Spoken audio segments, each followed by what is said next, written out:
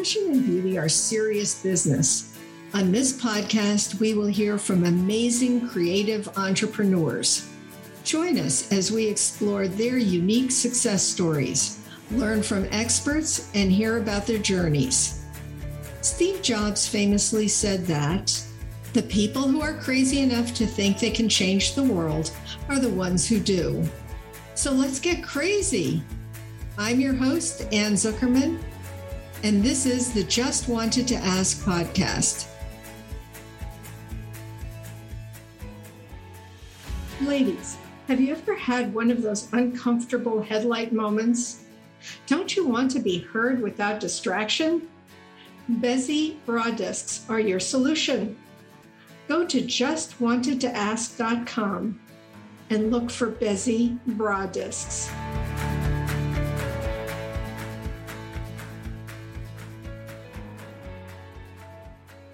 Hello, everyone. I'm thrilled today to be with Kevin O'Connor. Kevin is the author of Two Floors Above Grief. He enjoys chronicling the stories of families and friends through tracing genealogical histories in writing. His prior writing includes a dissertation, personal letters, articles, anthologies, and presentations delivered at conferences, seminars, and webinars. He brings people together personally and professionally, collaborating with friends and relatives. He plans family and class reunions.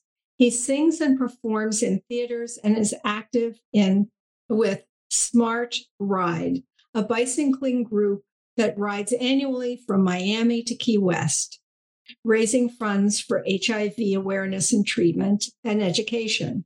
Kevin was an elementary teacher, principal, professor, and curriculum coordinator in California, Illinois, and Florida from 1973 to 2020. He authored content and provided training in areas including support for substantive teachers, LGBTQ advocacy, and sexual health family life. Kevin resides in Fort Lauderdale with his husband, Leon. Their family includes 5 sons and 7 granddaughters. He's also published a book, Two Floors Above Grief. And for those of you who are seeing this, I'm holding up a copy of the book. It is absolutely wonderful. Welcome, Kevin, to the podcast. Well, thanks for that introduction. I really appreciate the time you took to review my 73 years of life there. So thanks a lot. Thank you very much. Thank you. Well, as I said, I'm absolutely thrilled to have you here. So Two Floors Above Grief is an absolutely beautiful memoir about your family and how you all live together. Tell us about the beginning, about how you and your family ended up in Elgin, Illinois, and about your uncle and your father and their business. Sure.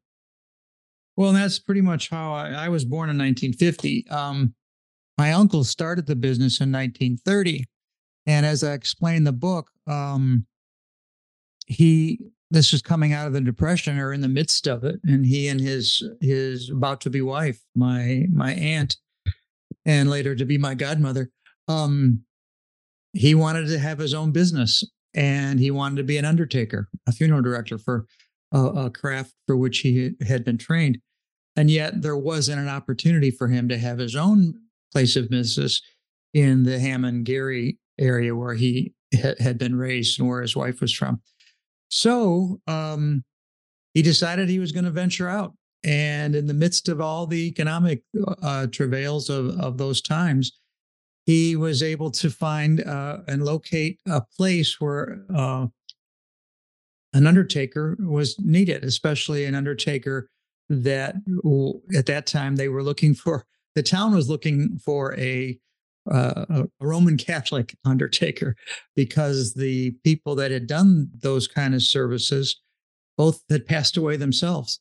So he got this lead about there being opportunity for him. And he'd never, at that time, this is before the interstate, as I explained in the book a little bit, before interstates, before the way we get around now, he decided to venture to this place about 2 hours from his home in Hammond, a town called Elgin, Illinois.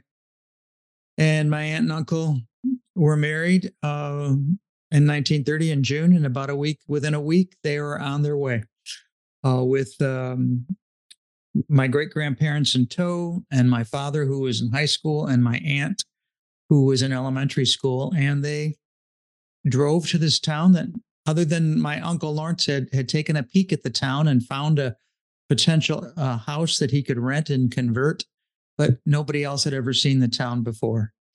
So I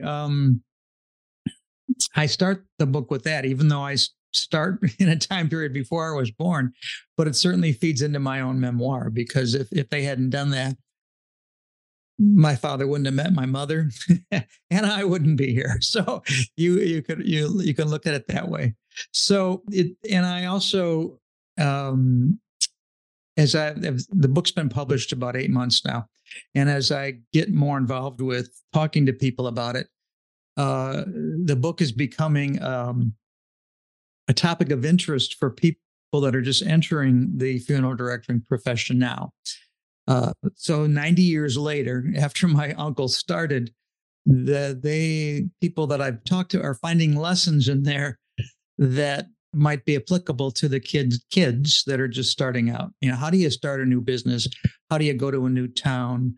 How do you develop the relationships that are so vital to a profession such as the undertaking funeral director business? And how do you do that in such a way that 90 years later, the business is still there and the family name is still there? The business has been sold, but when people buy the business, there's been about 3 owners since my parents sold in 1984. But when people buy the business, they keep the O'Connor name there. They put a hyphen in there with that, whatever their own name is. Right now, it's called Leitz O'Connor. So, and it has been for the last 20, 30 years. But so he created, in his youth, in his 20s, and with the support of his bride, his wife, they created this. And I think that's exciting when I look back, not only from my own family's perspective, but for people now that are starting a business, or they don't use the word can't in their vocabulary. They use the word can. And I think that is an important aspect of not only my family heritage, but many families' heritages. What is it in our backgrounds that took those people to make a trip from Europe or whatever country they're coming from, or to make a trip like my uncle did from northern Indiana to northern Illinois, which was quite a trip then, with limited car transportation and not the highways we know now. So it wasn't going over the ocean.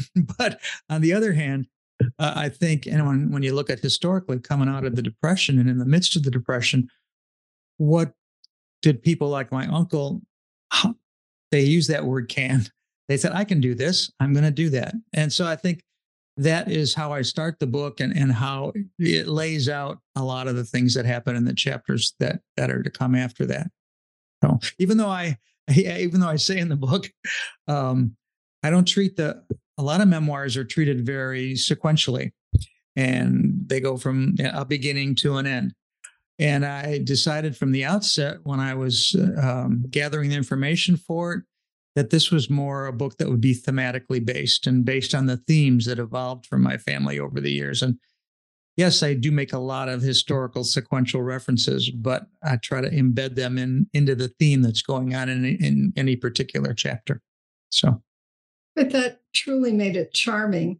The part of that beginning, which just captivated me, was that Lawrence gets married and announces to his wife that he's now purchased a business 50 miles away.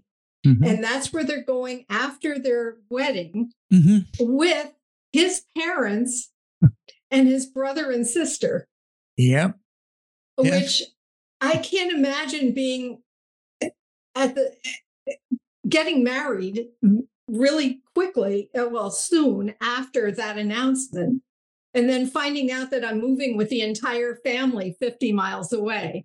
So that just got me. Well, and I think that way, and one of the objectives I had for writing the book, and part of the audience I had in my head was the audience was the offspring of the house, which now I just met with one of the fourth generation last week. He's in his 20s, but he's one of 51 fourth generation people that come from the marriages of my aunt and uncle and my mom and dad. But when I was conceiving of this audience and who I'm going to write this for the family, and one of the cousin I spoke to the most said she wanted to learn more about her grandmother, Mildred, that's in the book. And because a lot of the kids didn't get to know her because she died in 1971. I knew her very well. And so when I was putting the story together and reading my aunt's letters that she had written to me and her story, I really had to think, here's a woman that, yes, she deferred to her husband, I think, as probably a lot of wives would have done in the 1930s.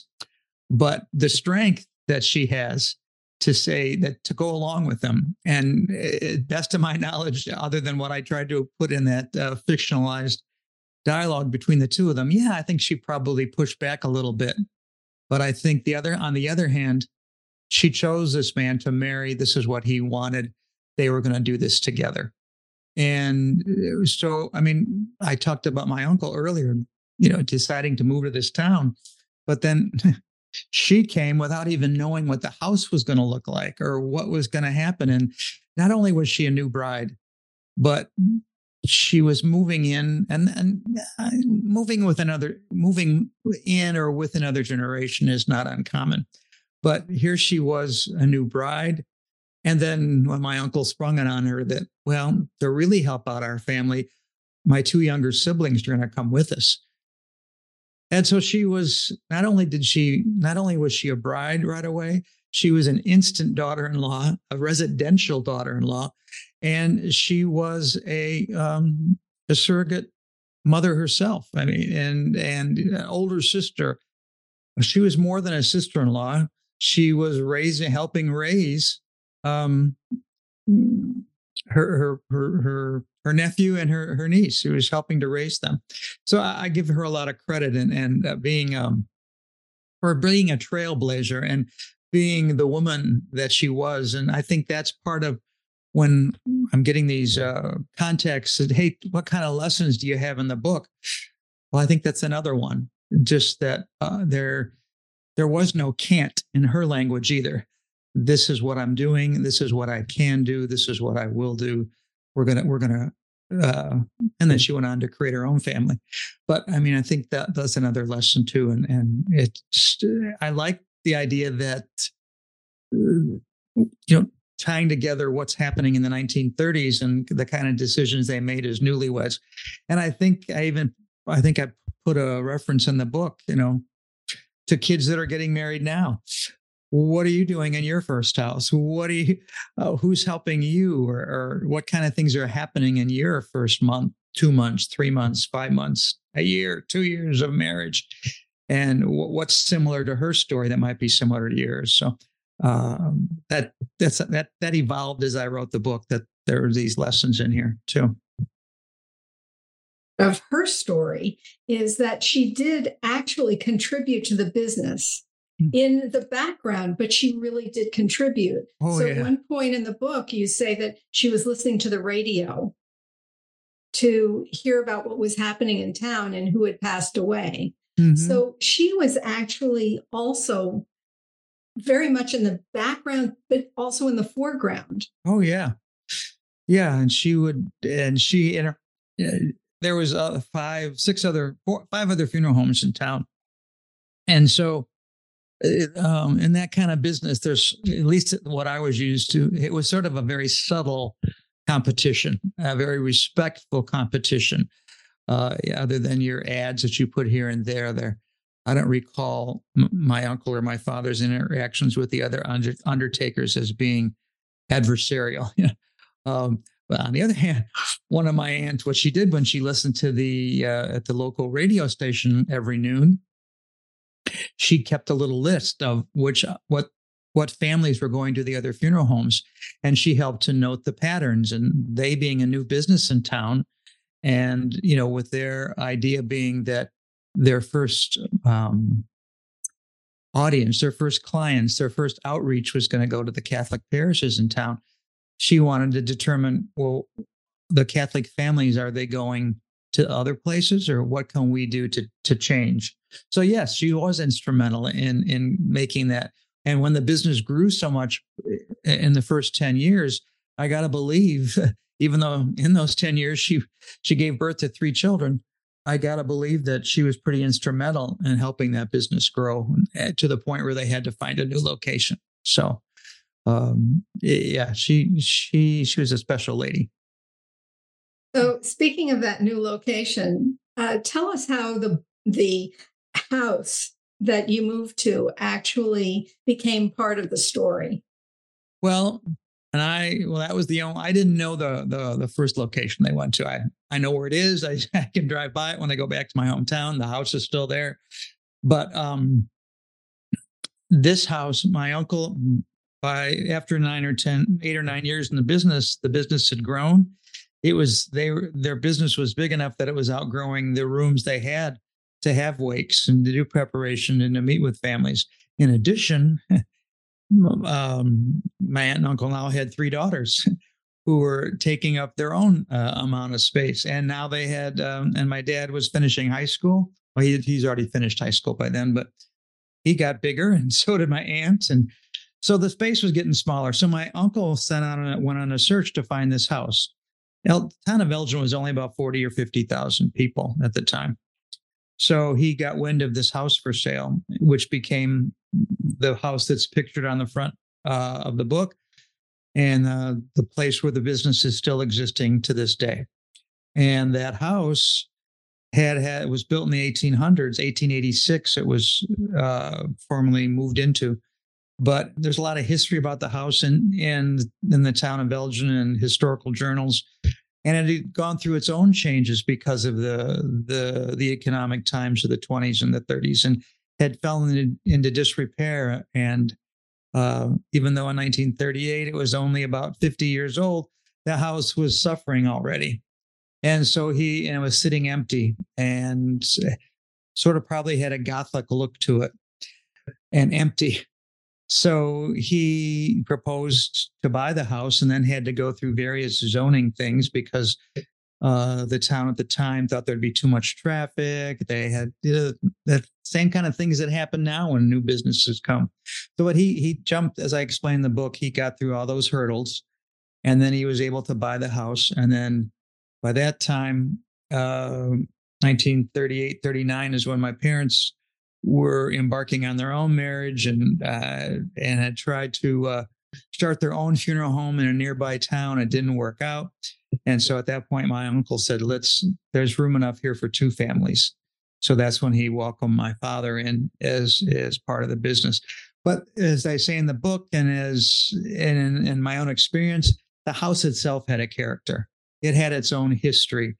It had its own roots. It had its own series of owners, and that are rooted in some of the history of the areas in the suburbs of Chicago where the dairy industry was real big. There's a barn on the property that my uncle bought that had been a barn that helped to provide the cows, and that became part of the dairy industry, and with Borden and pasteurized milk. And so that's part of the story too. And another part, one of the owners of the house owned a piano company called Seabold Pianos. And 10 years ago, my niece was looking for a used piano. And what does she find? She finds a Seabold piano in a warehouse in Chicago, and which connected right back to the house. So we kept seeing these things over the years of the character of the house and the history, what my dad and uncle did, and my mom and my aunt did to refurbish the house and keep it going and keep it presentable. And keep it running as a business. So as you pointed out, and as other people have, either verbally or in some of the reviews I'm getting, the house itself is a character.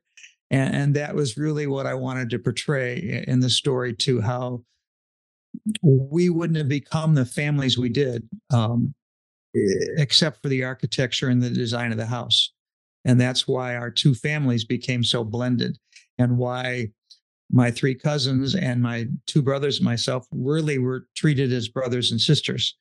And so, but that's because in order for us to live together, we had, for a while, we shared bathrooms. For a while, in order for me to get to my third floor apartment where I lived with my family, I had to walk through the second floor apartment above the funeral home, and probably stop and chat with a cousin, or see my aunt in the kitchen, or talk to my Uncle Lawrence, or hear his vocalizing as he was practicing for some of his church or musicale performances. So it was all, we were all very intertwined. We shared record albums, we shared TVs. Even though we had our own separate kitchens and living rooms, we were very much a part of each other's lives. And I realized that in some family situations, that might not have worked out to be that close.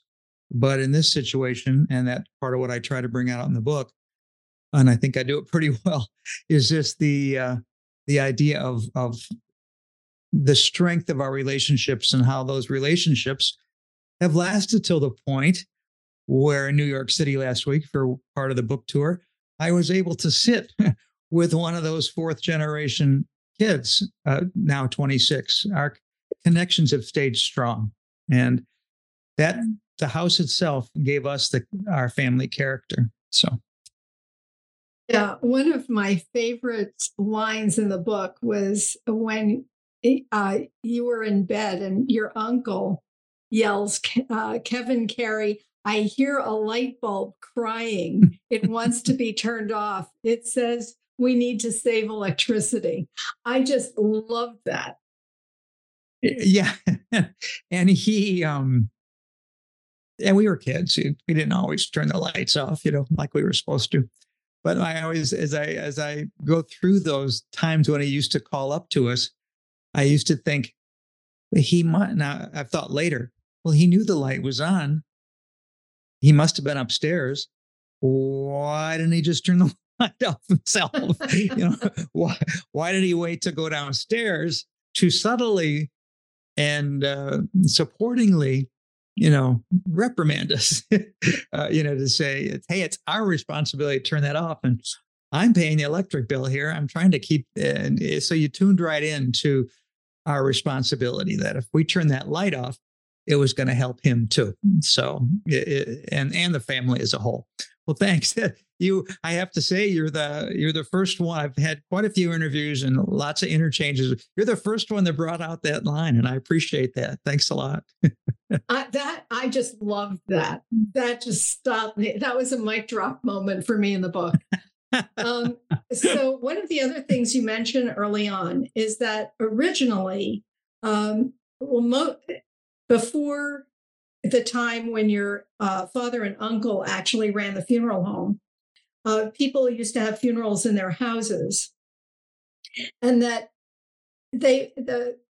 the undertakers were actually also cabinet makers because they made the coffins, which I did not realize. Of course, that business has totally changed. Right. But in your family, your father was very adept at doing construction within the house and moving furniture and doing some other things. So that kind of traditionally carried forward. Yeah. In a different kind of way. It's funny. It's interesting. And I appreciate you putting it in that perspective on, because now it's making me think, I'm thinking, gee, if Dad had been born 50 years sooner, he might have been that undertaker who also was a furniture maker, and yet, he didn't do that in his role as funeral director, undertaker. He didn't make caskets, but he certainly was very adept at creating furniture, creating pieces had a very designer mind, and use those skills in addition to what he was using his skills as an undertaker. But he was, and that whole thing of him being very adept with his hands transferred to my younger brother. My younger brother became a contractor, became a builder, became I'm thinking of one time when we wanted to give a gift to my older brother because he got a new stereo system. My brother Kerry built the whole shelving system for him, and Kerry, now he builds. No, he's pretty much retired now, but he'll contract a whole house. But I have to believe that comes from just watching my dad and being with my dad and having the tools in our house, and Dad being no stranger to a toolbox or picking up a saw or saying, I can make that, or living in our apartment where we were surrounded by bookshelves and chairs bookshelves he had made, or chairs that he had refinished, or our apartment was full of woodwork and original wainscoting on the wall, and he would strip that down and put new stains on it, and it was just the kind of environment we grew up in. So he I guess he adapted it, or those kind of skills that the undertakers of generations before him might have been using in other ways. So, yeah. One of the other parts of the book is you emphasize how important community was to both of your families. That was emphasized from the time that you were very young, that your parents and also your aunt and uncle were very busy socially, but they were also very active in the community in a lot of different ways. So how was that? What was that like growing up? Because people usually stigmatize funeral homes and funeral directors, and yet all of the kids were part of the community. How was that for you growing up? Well, thanks for that question. Well, for me, and I can make the assumption that it was similar for my cousins and my brothers, but I'll just speak for myself. For me, I was never given a message that you can't have friends over, or don't get involved in this, or gee, we have to keep a sort of a reserved type of feel because we're an undertaking family, we're a funeral director's family. No, I think on the other hand, it was be involved, get out and do the things you want to do in school with your school activities. And yet I had this model of all four of them, the four being my aunt and uncle, mom and dad, of being involved themselves, whether it was through church activities or whether it was fundraising activities. They were both, mom and dad were very active in the March of Dimes in the 1950s. And to know so I'm talking about pre-vaccine. So I was 4 or 5 years old. They were helping, and like a lot of people did in the communities, was to help to find something that would help polio, help find a vaccine. So the March of Dimes was something they were very involved in. And I can still remember the collections or the dimes in the house and going door to door, and then maybe going along with them to collect from friends or people they didn't know. But they weren't, at that time, they weren't going as the owners of a funeral home. They were going as parents of children, and they were going as people who wanted to help other children. So, and I think I bring out in the book too, when they got involved in the community, it wasn't necessarily to say, I'm the undertaker. I'm one of the undertakers in town. You come to us. No, they came to be involved, knowing that probably by their service, a family may be inclined to come to them. But when they were doing these things, whether it was what I just talked about with March of Dimes, or being in a community play, or singing in a chorus, or helping decorate downtown Christmas decorations or at the church, it wasn't just it was because they wanted to do it. They wanted to help.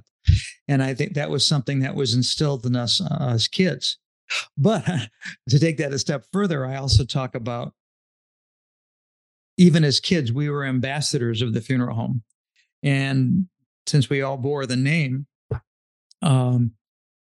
it was never spoken in a threatening way, like you got to be careful or be careful about your actions. But it was understood that when we were out and about,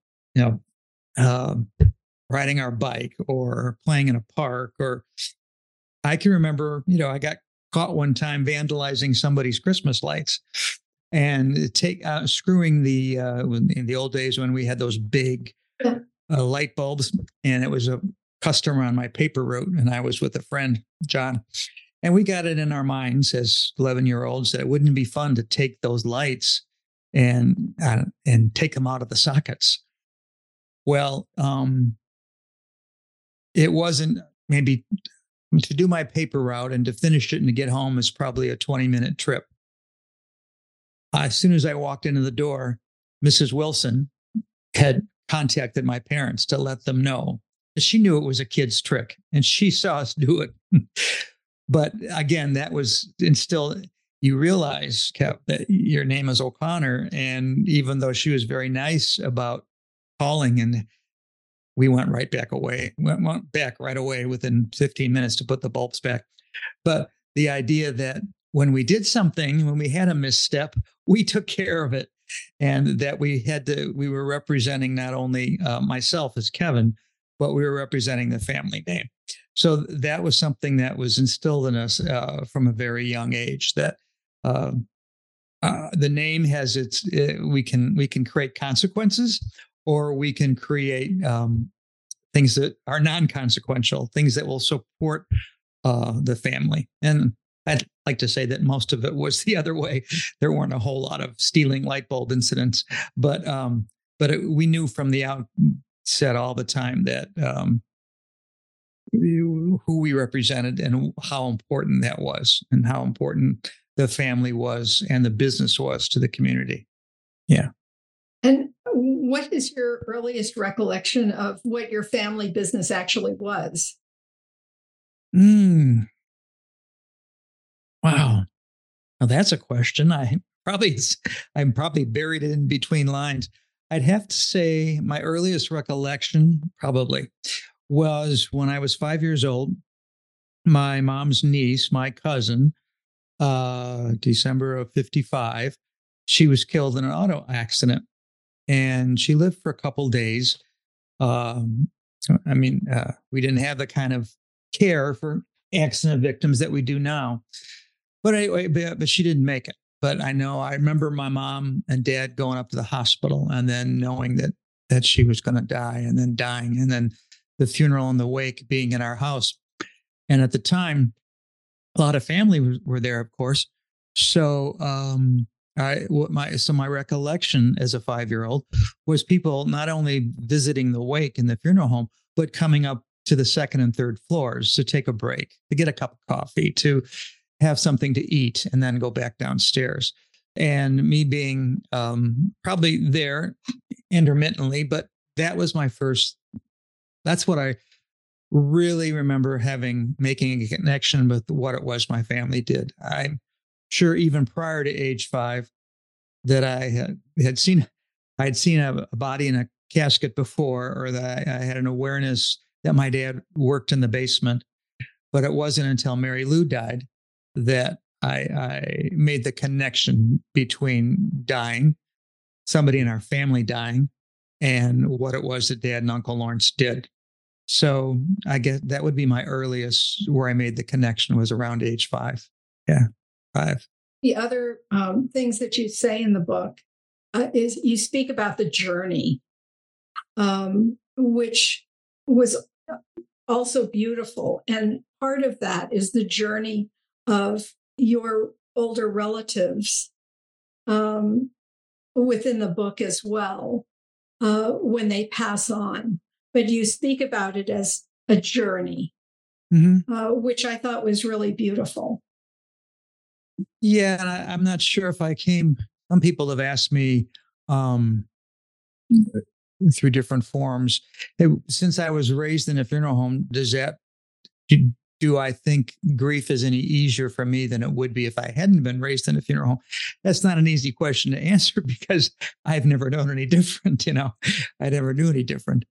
But I have to say that the idea that having experienced grief at a personal level, as well as watching the grief and observing the grief of the clients, I don't feel it's any easier for me to experience than it would be if I hadn't been raised in a funeral home. And I came up, or I'm not the first one to talk about being on a journey, but I for my own self, I do think it's a journey. I think of, there was a movie out about 5 or 6 years ago called, I want to call it Jazz. It was about a jazz performer who movie wasn't named Jazz. It'll come to me. Anyway, Jamie Foxx was his voice. And it was the idea that he was a jazz performer. He had just gotten a contract to play the piano, and he falls in a manhole and dies. And the next thing you see is him standing on not an escalator. It's more like a belt, like you have at the airports where you stand on the belt that takes you along. This one's going up, and there's a big aura at the top. And he's starting to head up, and he said, "Hey, what am I doing on this thing? What's going on? What's going on?" And everybody's face forward, just going up. And I think of that as a journey. And I think we're all on that escalator. We're all there. And even though, if I remember correctly, all I saw was the backs of their heads, I saw different sizes of people. And I know somewhere out there, we all have a number, but none of us know the number. But when we get on that escalator, we're on a journey. We're just on the next journey.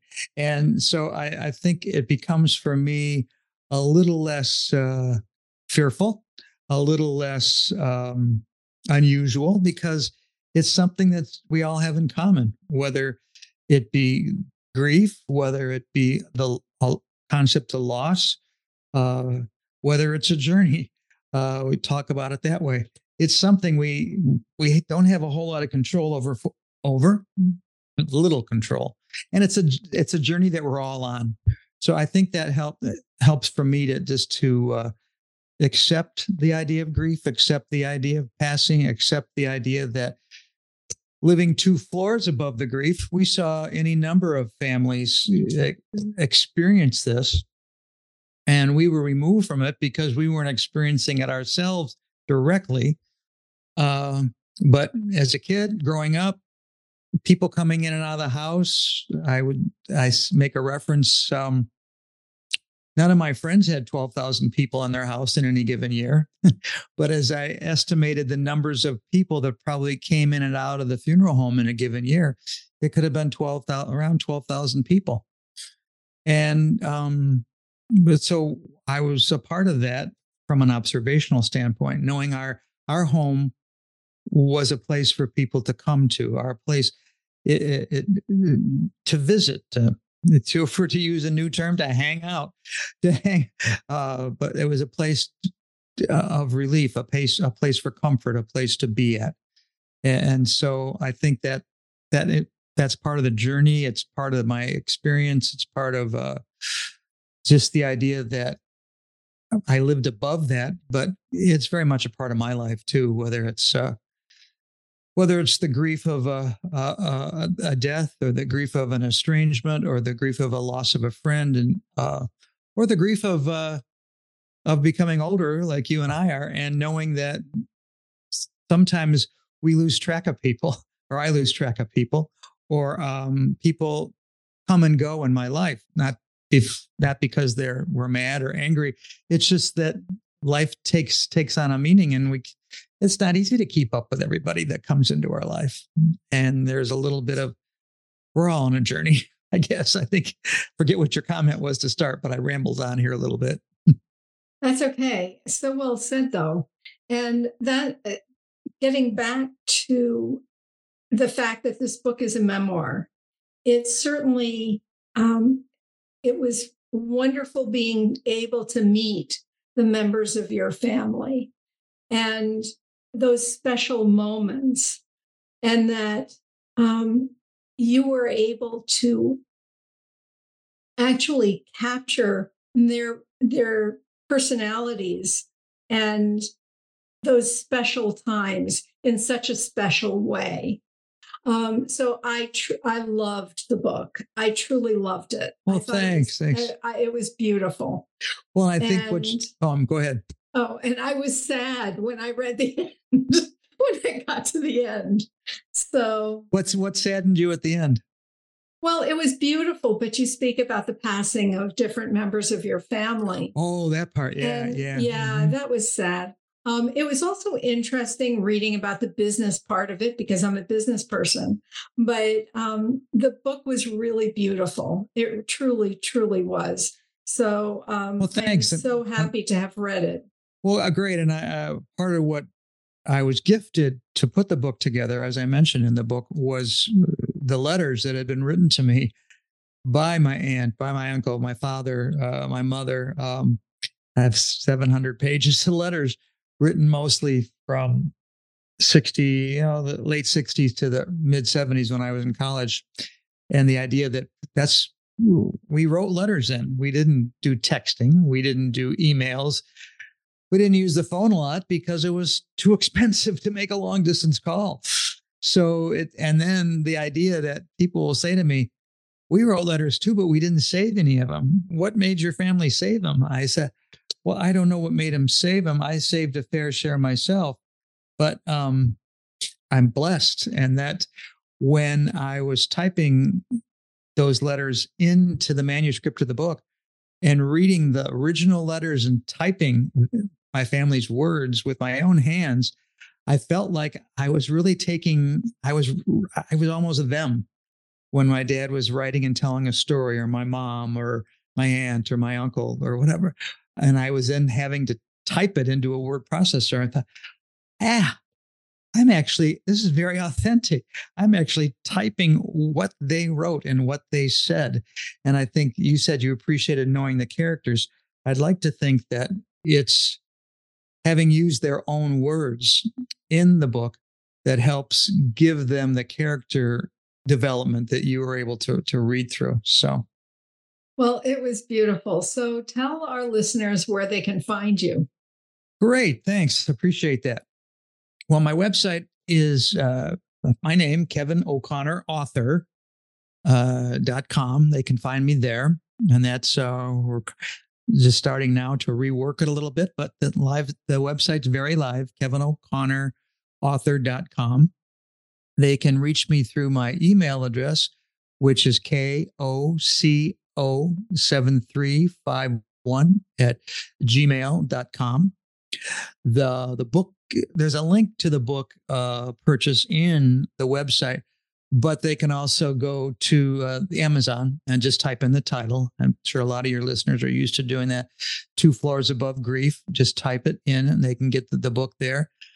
I have a newsletter that I send out once a week, and that lists all the events that come up, that are coming, that have happened, that keeps people aware of the book.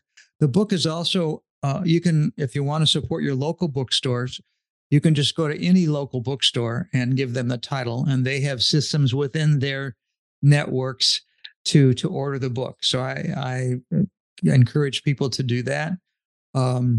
Also, right now we're working on ways to get the book into more libraries, but the most expedient ways to get the book would be through Amazon, or go to my website, or go to Barnes & Noble online, or at a store, or go to a local bookstore and just ask for 2 Floors Above Grief, and they will order it for you.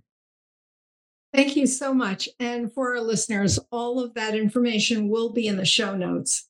So definitely check out the show notes and you'll find all of those links. Thank you so very, very much for joining me today. I want to hear more. Okay, well, thanks. Go to the website, and I've got you with this week's issue. You will get a copy of my newsletter, so you'll see that as well. Well, thank you so very much for joining me. Thank you, Ann. I appreciate your time. Thanks a lot. Thanks for joining us. Please follow us, submit a rating and review, and share us with your friends. This helps our message reach more listeners. For more information about my products, visit justwantedtoask.com. Thank you.